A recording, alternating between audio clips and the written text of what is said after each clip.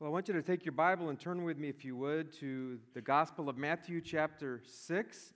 The Gospel of Matthew chapter 6, and that's in the black pew Bible that's in front of you. All you have to do is turn to page 1117, page 1117, and that'll bring you to Matthew chapter 6. And we're going to look there in just a moment. Before I get into my message, I just wanted to mention that this evening we're planning on presenting the project to put new stage lighting up. I think we've talked about it a few times already. This lighting system is obsolete. The new lighting system will be 10 times better. It will also be expensive, but we don't really have a lot of options on that end. It's just kind of the way things are today. But that'll be tonight if we'll kind of finalize that decision. Speaking of expensive and money, I want to talk about money in the bank. Now that has a good sound to it, right? We like to say money in the bank. That means it's safe, it's secure. Money in the bank as opposed to, let's say, money hidden under your mattress, right? My grandfather used to keep money in a coffee can, an old coffee can up on the top shelf of the cabinet. It's not quite as secure as money in the bank, and it's better than no money in the bank, that's for sure. So in a bank, it's supposed to be safe, right? That's the whole idea. Someone can't just take it. Or can they? You know, I mentioned a little while ago about the coronavirus, and obviously many people are suffering in China, for example.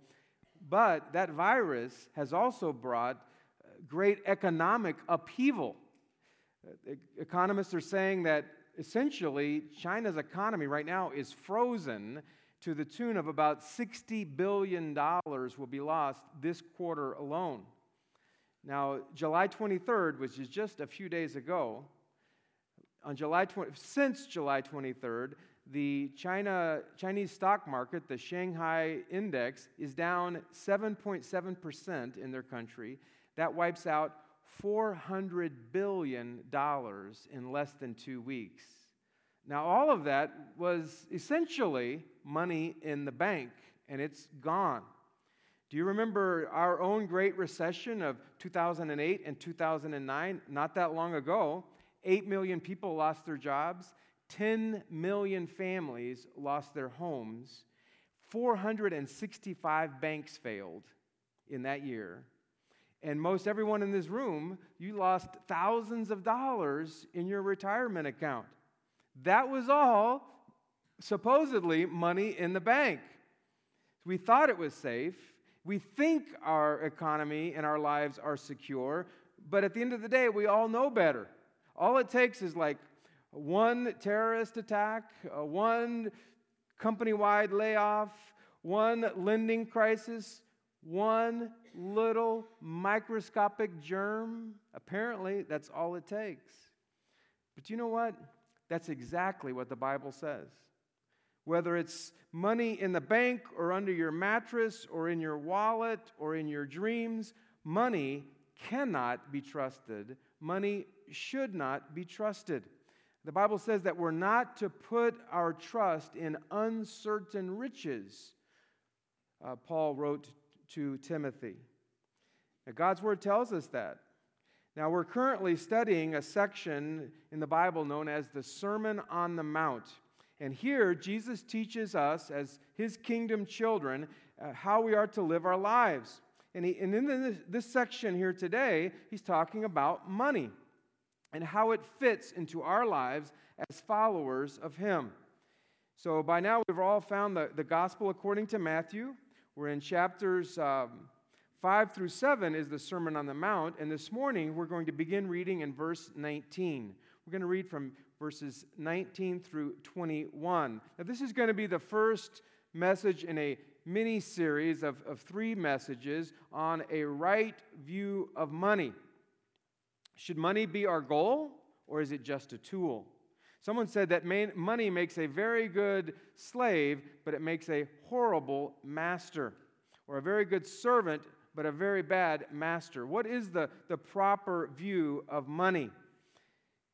This passage in this series will help us to answer that question.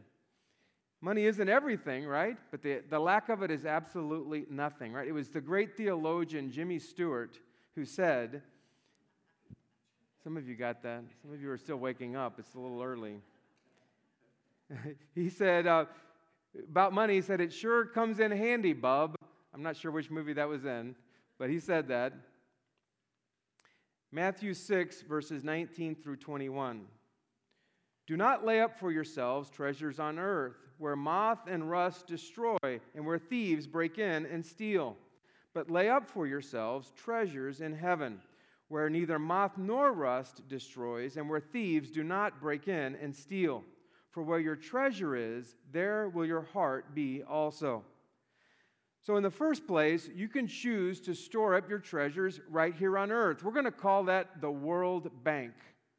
This represents, just storing up our money, hoarding our money, trusting in our money here on this earth. We're going to call this World Bank all of the financial institutions, all of the investments, all of the assets that we could possibly trust in this world. The World Bank, it can be all of that stuff that we collect, that we tend to load up on in our lifetime. Expensive clothes, fancy cars, lands, houses, toys.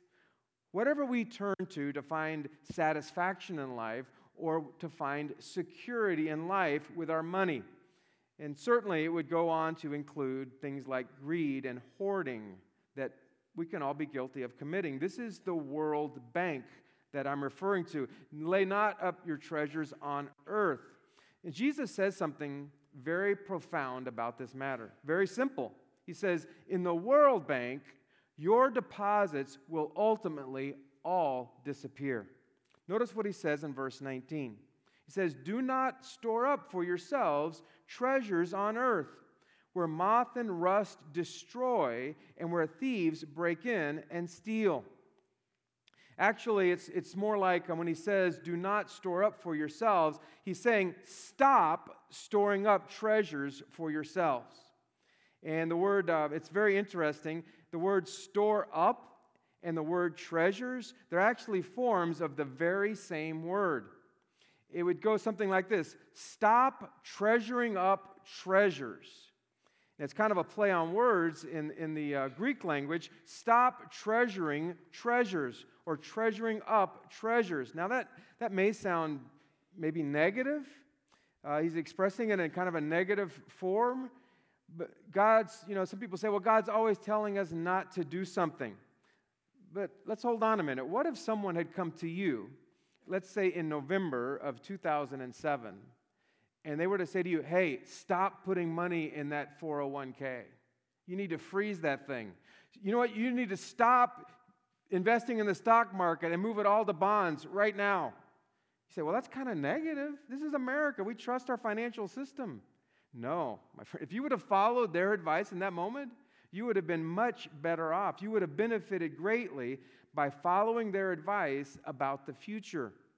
In a similar way, Christ is giving us some very solid advice about the ultimate security of our treasures, about our own peace of mind and our own lasting satisfaction, if we will listen to what he's saying.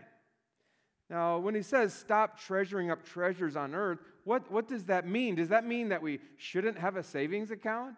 Does that mean that we should cash out our 401k and give all of the money to some good cause? No, that's not what it's saying at all. Does it mean that we shouldn't plan ahead for tough times? Jesus isn't saying any of that. In the Bible, in many places, we know that many other places in the Bible, it talks about the wisdom of saving. It talks about planning for your future and taking care of your family. In Proverbs and other places, the Bible teaches us clearly that saving is a wise idea and it's a good thing. Even going a little further, Paul tells us there in Timothy, and we're going to look at that verse because this is the second time I've referred to it. In a little while, we'll get there. He says that God's given us all things to richly enjoy. So he says, actually, when it comes to some of the things God's given us, you can just enjoy them. And that's part of God's blessing.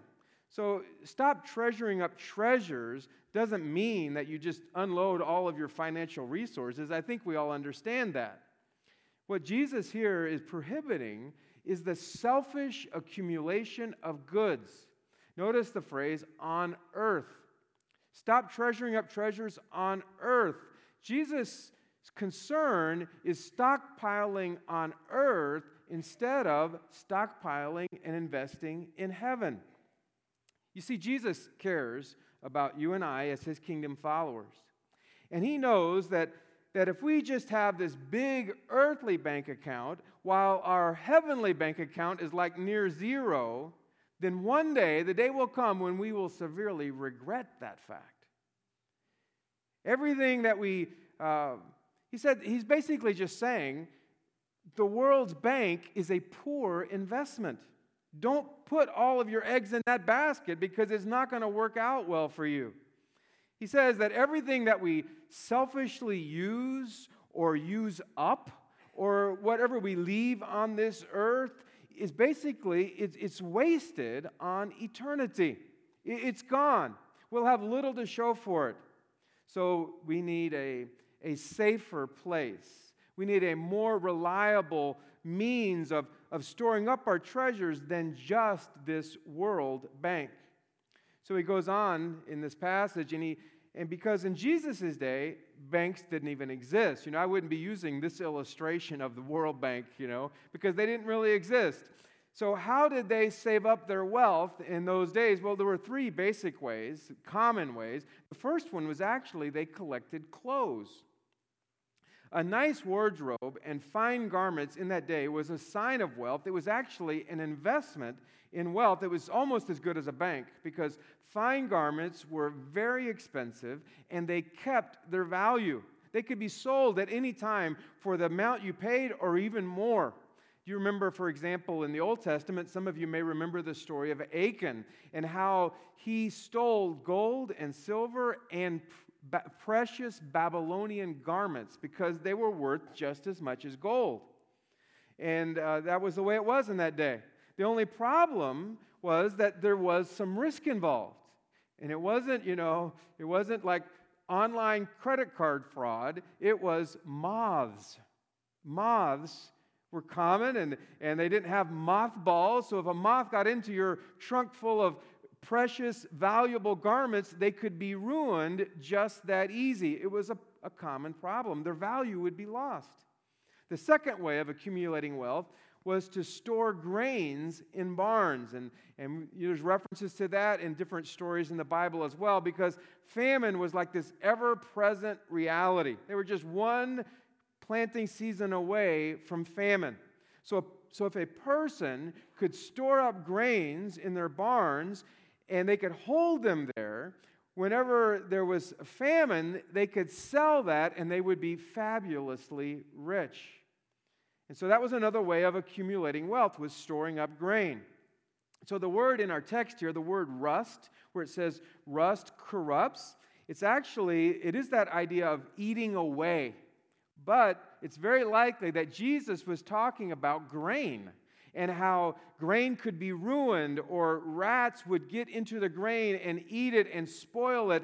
And if all of your grains that you have stored up, and this is all of your wealth, it's like dollars in a bank, I have bushels of grain in this barn, but if rats got in there or they started to rot or whatever the case was, and it was eaten up or it was destroyed, then all of that investment would be lost. Now, the third method was to save literally gold and silver. And the people in Jesus' day, they didn't have banks again. So what they did is they literally buried it in their house. They would find a secret spot under a bed or whatever the case may be, and they would just lift up the floor, or if they had dirt floors, they would just dig down and they would bury it there, and only they knew where it was, hopefully, supposedly, right? But the houses in that time were just hardened clay. And so a burglar would break in and would actually dig a hole in the wall of their house to get in, and would dig in and dig out the gold and would rob it and steal it. And in the first century, thieves were actually called diggers. A digger was a thief because of this digging into the house.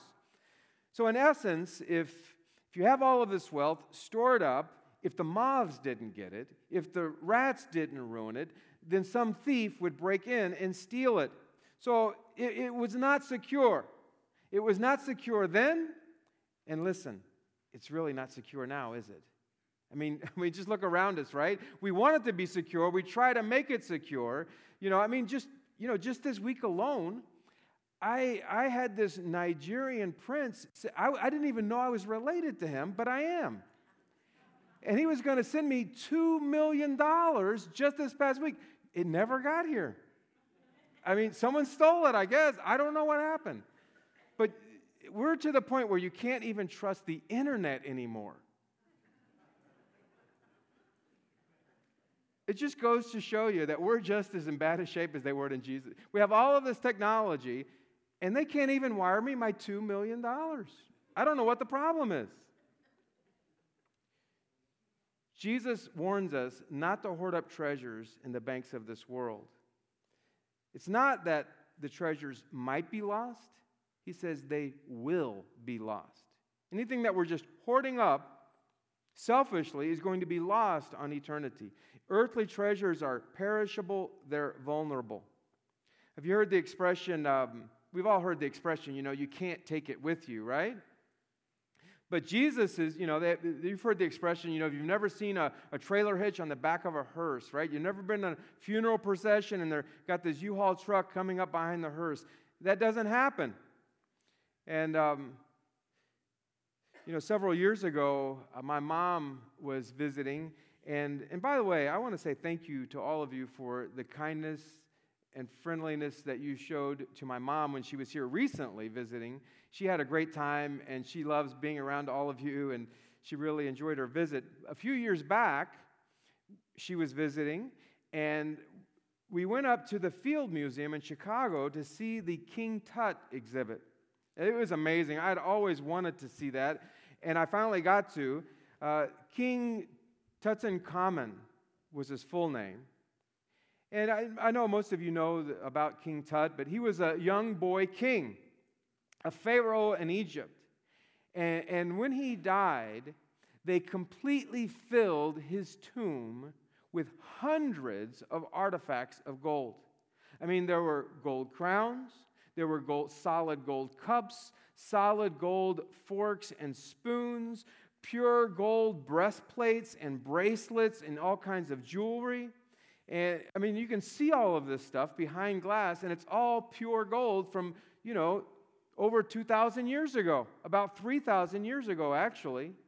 And they said that we got to see even these golden and brass and copper sandals that he wore, and on the bottom of the sandals were engraved the image of his enemies so that he would step on them every time he walked.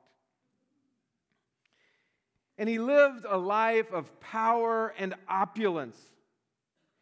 And he stored up all of his treasures on earth. And even when he died, they put them all in his tomb with him so that, in their beliefs, he could take them all to the afterlife and enjoy them there.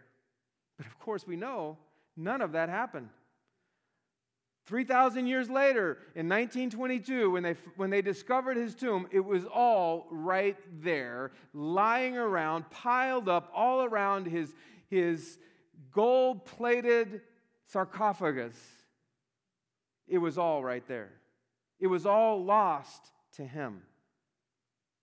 My friend, 1,300 years after King Tutankhamun, another king was born, King Jesus. And he was born in poverty. He was raised in obscurity. He wore simple sandals made out of sheep leather. And he went about and he fed the hungry. He helped the sick. He didn't come to be served. Rather, he came to serve and to give his life a ransom for many, the Bible says. And he did give his life. He gave his life in death, not the death of a king, but the death of a criminal. He wore a crown, but not of gold. It was a crown of thorns. And they put a purple robe on him, not out of honor, but out of pure mocking. So poor was he that they laid him in a borrowed tomb. And then, hundreds of years later, when they discovered that tomb, it was completely empty. There was nothing in that tomb. There was no one in that tomb. It was empty. And he was gone. But you know what? He was rich. He had great eternal riches, as the Bible says, that he brought many sons and daughters to glory. And my friend, he will bring you to glory. If you will come to him, he will come into your life. He will change you. He will change how you see yourself. He will change the way you see money. He will change the way you see life. He will make you truly rich, rich with eternal treasures. You know what? You can't take it with you. That statement is absolutely true. But you know what? Our Lord and Savior Jesus Christ, he adds something onto the end of that statement. You can't take it with you, but you can send it on ahead. You can send it on ahead if you will invest. So we come to the other choice. We kind of talked about the World Bank, but where do you really need to keep your really long-term investments? What is the safest bank anywhere around? Well, we're going to call it the Eternal Savings and Trust. And look at verse 20 at what it says. Here it is, right here in verse 20. But store up for yourselves treasures in heaven, where neither moth nor rust destroys, and where thieves do not break in and steal. Notice that God does want us to store up treasures. He's actually telling us to do it. He just tells us to do it in a more reliable fashion, a more reliable place. Make them eternal treasures, and then you know what? You can keep them forever. They're truly safe, and you can enjoy them for a very, very, very, very long time. You know, Matthew 6:20, the verse that I just read, it's really one of the clearest verses in the New Testament about the idea of eternal rewards. Now, I know some people, when you start talking about rewards in heaven and crowns and eternal rewards, you know, some of you are thinking, you know, Pastor Phil, that's really a selfish motivation. I mean, I'm not going to pursue eternal rewards. I want to do what I do because I love God and I will worship him. You know, I appreciate that sentiment, but there's only one problem with that view. Jesus commands you to store up yourself treasures in heaven. It's not a suggestion. It's not an option. You need to be storing up for yourselves treasures in heaven. You need to invest in eternal rewards. If Jesus says something that we are to do, then we don't need to think, you know, I have purer motives than Jesus. That doesn't play out well, does it? We can't be more spiritual than Jesus. That's not going to work. He tells us that this is what he wants us to do. And not only that this command, store up for yourselves treasures in heaven, it's in the present tense. That means from the moment you become a Christian, over the course of your entire Christian life, until Jesus returns, and you and I are to be storing up treasures in heaven for ourselves, in heaven's bank, the eternal savings and trust. And do you know why? See, it's not selfish, because Jesus knows that ultimately our eternal treasures will glorify him. And you know, Jesus would never tell us to do something that was sinfully selfish. As a matter of fact, when you go about the work of storing up treasures in heaven, it's going to call upon you to do some very unselfish things, right? When you give away your possessions, when you help those in need, when you sacrifice your earthly budget, when you serve other people in tangible and practical ways, listen, it's going to require a great of unselfishness, a great deal of selflessness as you go about doing these things. And there's all kinds of ways. You know, if you perhaps here at Lake Hills, you want to give in some way, really, a great place to start is right out there in the foyer. They have the bottle drive for the Women's Center. Women in crisis pregnancy situations. And there's a little box out there. You can just, whatever you want to. We have the Baptist Children's Home where you can, you can go out and shop. I took my daughter. It was a wonderful experience to go up and down the aisles of Strax and say, okay, what can we buy as we're thinking about? And they're not all children, they're teenagers. They're teenagers, and their moms and dads are in jail for drugs. Their whole lives, their parents have been strung out on drugs. They don't know they don't know a fraction of the blessings that you and I enjoy and take for granted every single day. And you can give to that. My friend, when you do, you don't ever, ever, ever, ever have to worry or think twice about losing that investment. It is completely 100% safe. And I want to tell you something. The best thing you could ever do with your resources is bankroll heaven. It is 100% safe. No stock market crash, no thief, no bad investment choice on your part. Nothing is ever going to touch that. It is once and for all eternally secure. It's there, waiting on you. And Proverbs says it better than I can. He that gives to the poor lends to the Lord, and that He will repay him again. You can bank on that. That's the Word of God. When you give something to someone in need, all you've done is loaned your money to God. And God is going to pay you back with interest. It's sure, it's guaranteed. What if you were to imagine with me just for a moment, and I offered to give you $1,000 a week? I'll tell you what, let's call it the freedom dividend, all right? And you can call me Andrew Yang, right? Would you accept that gift? Would you accept $1,000? Yeah, right? Yeah, you'd be silly not to. But what if I said this? Instead of giving you $1,000 a month or giving you $1,000 right now, let's say I'm going to give you $1,000, but instead of that $1,000, I tell you that, I let you know that someone else, if you will just wait for a year, instead of me giving you $1,000 right now, if you will just wait for a year, someone else will give you $100,000. And that, as a matter of fact, they will give you $100,000 every year, over and over again, every year after that. Now, which one would be foolish to do? No, you're not going to take that $1,000. You're going to wait a year and get the $100,000. And do you realize it would be foolish to take that $1,000 in that case? And that's what we're doing when Jesus promises us a 100-fold return on our investment, and we want to settle for chump change or something. We want trinkets. We want things that are perishing, and we don't want to wait a measly year. You see, because eternity, compared to our lifetime, is like a nanosecond. Forget a year.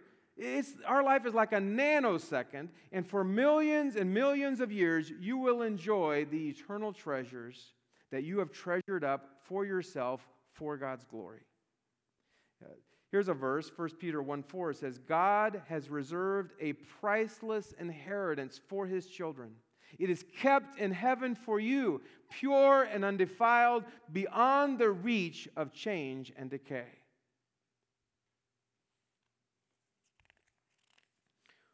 Would you give up on temporarily doing something here on earth in order to have treasure in heaven? Sure you would. And you could give up a Starbucks coffee, or you could shorten your family's food budget. How much a month do you spend on food? I mean, just groceries, not eating out, just groceries, right? If you shortened that up and you supported a child at Freedom International in the Dominican Republic, and you supported a child like that for whatever the amount is, $30 a month. You could drive a little bit of an older car or have a less expensive wardrobe. You choose to live in a little bit more of a modest home. You do all of those kinds of things, and you're being creative, and you come up with ideas. And my friend, one day it will be worth it all. One day, in the not too distant future, Jesus Christ will return, and He will bring back. You haven't thought about this. I don't even know if you realize this, but the Bible says that when He returns, He will bring your treasures back with Him, the ones you have stored up. That's in Revelation 22:12. It says, "Behold, I am coming quickly. My reward is with me." He's bringing it back for those who have invested in the one and only safe place to lay up your treasures in heaven. It was Jim Elliot who said, "No man is a fool who gives up what he cannot keep in order to gain what he cannot lose." You can't take it with you, but you can send it on ahead. Let's bow together for prayer this morning.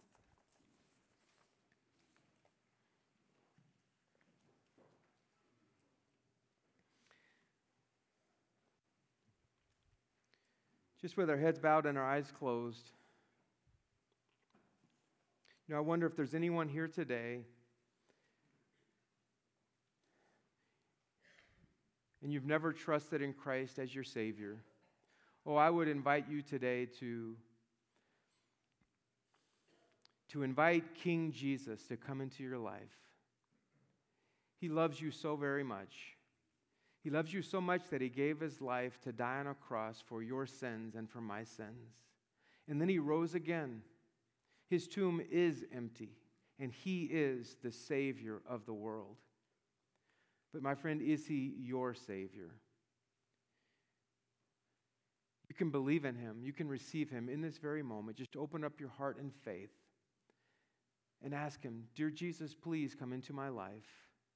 I want you to be my Savior. I want you to be my God. I accept you right now, and I accept your gift of salvation." Would you pray that prayer right now? Dear Jesus, come into my life and be my Savior. I wonder how many others of us across this room, as kingdom children, as members of the kingdom of God, learning to live that kingdom-focused life. Wonder how many of us need to reflect and decide and make decisions based upon where we're storing up our treasures. I would just encourage you to be obedient today to whatever the Holy Spirit is saying to you. It may be something as simple as giving to one of these ministries that I mentioned. It may be a step of faith in deciding that you're going to tithe and you're going to give on a regular, monthly, or bi-weekly basis. Making that step of faith and that commitment that you are trusting in God, that you're going to invest in heaven and you're going to trust in Him to help meet your needs on this earth. Well, that's a huge step in your spiritual life. There may be others across this room, and really, as you reflect on this passage, you could do significant things. You could make a big investment in heaven. And my friend, it's money in the bank, in heaven's bank. It is an investment that you cannot lose. Our Father God, we thank you so much for your presence in our life. We thank you, Father, for the gift of eternal life. But we thank you, Father God, for the opportunity to partner and invest with you in your kingdom. Lord, help us not to miss the wonderful opportunity with all of the blessings that you have given to us, how that we can in turn be a blessing and at the same time store up treasures in heaven. What an opportunity that you give us. Bless us and help us, we pray, in Jesus' name, amen.